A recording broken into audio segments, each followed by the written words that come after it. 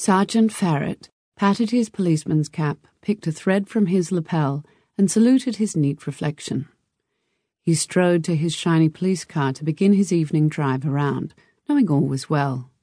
The locals were subdued and the men were asleep. There was a chance of victory the next day on the football field. He stopped his car in the main street to peruse the buildings, silver-roofed and smoky. Fog tiptoed around them, gathering around gateposts and walls, standing like gossamer marquees between trees. Muffled conversation wandered from the station hotel.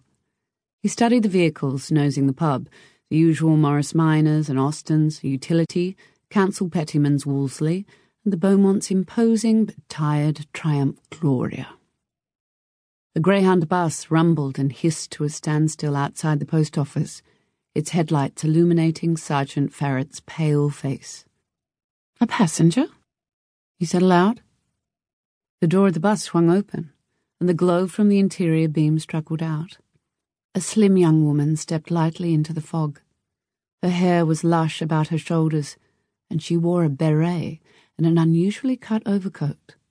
Very smart, thought the sergeant. The driver pulled a suitcase from the luggage boot and carried it to the post office porch, leaving it in the dark corner. He went back for another, and then he pulled something else out. Something with a domed cover, with Singer printed in gold letters across its side. The passenger stood holding it, looking over to the creek, then up and down the street.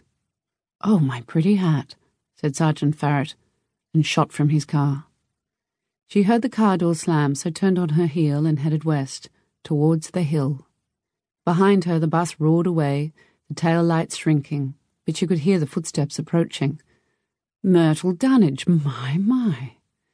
Myrtle quickened her pace, so did Sergeant Farrett. He inspected her fine boots. Italian, he wondered, and her trousers, definitely not serge. "Myrtle, let me help you." She walked on, so the sergeant lunged, wrenching the domed box from her hand, spinning her around. They stood and stared at each other, the white air swirling around them. Tilly had grown into a woman, while Sergeant Farrett had aged. He raised one pale hand to his mouth in embarrassment, then shrugged and headed for his car with the luggage. When he'd thrown the last of Myrtle's suitcases onto the back seat, he opened the passenger door for her and waited. When she was in, he swung the car about and headed east. "We'll take the long way home," he said. The knot in the pit of Tilly's stomach hardened. They glided through the fog, and as they rounded the football oval, Sergeant Farrett said, "We're third from the top of the ladder this year." Tilly was silent. "You've come from Melbourne, have you?" "Yes," she answered flatly. "Home for long?" "Not sure." They drove back through the main street. When they passed the school hall, she heard the childhood cries of Friday afternoon softball games and shrieks and splashes from swimming carnivals at the creek. When Sergeant Farrett turned the library corner towards the hill, she smelled the library's waxed lino floor and saw a flash of wet blood on the dry grass outside. Memories of being driven to the bus stop all those years ago by the same man rose up, and the knot in her stomach turned. Finally, the police car ground its way to the top of the hill and stopped.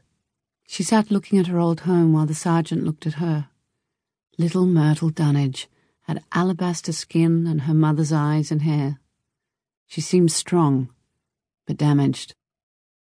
"Does anyone know you're coming, Myrtle?" asked the sergeant. "My name is Tilly," she said. "Everyone will know soon enough." She turned to look at Sergeant Farrett's expectant face in the foggy moonlight. "How is my mother?" she asked. He opened his car door. "Your mother doesn't get out these days," he said, and climbed from the car. The fog resting around the veranda moved like frills on a skirt as the sergeant moved through it with Tilly's suitcases. He held the heavy dome. "You've a lovely sewing machine, Tilly," he said. "I'm a seamstress and dressmaker, Sergeant Farrett." She opened the back door. He clapped his hands. "Excellent." "Thanks for the lift." She closed the back door on him. As he drove away, Sergeant Farrett tried to remember the last time he'd visited Mad Molly. He hadn't seen her for at least a year, but he knew May McSwiney kept an eye on her. He smiled. A dressmaker.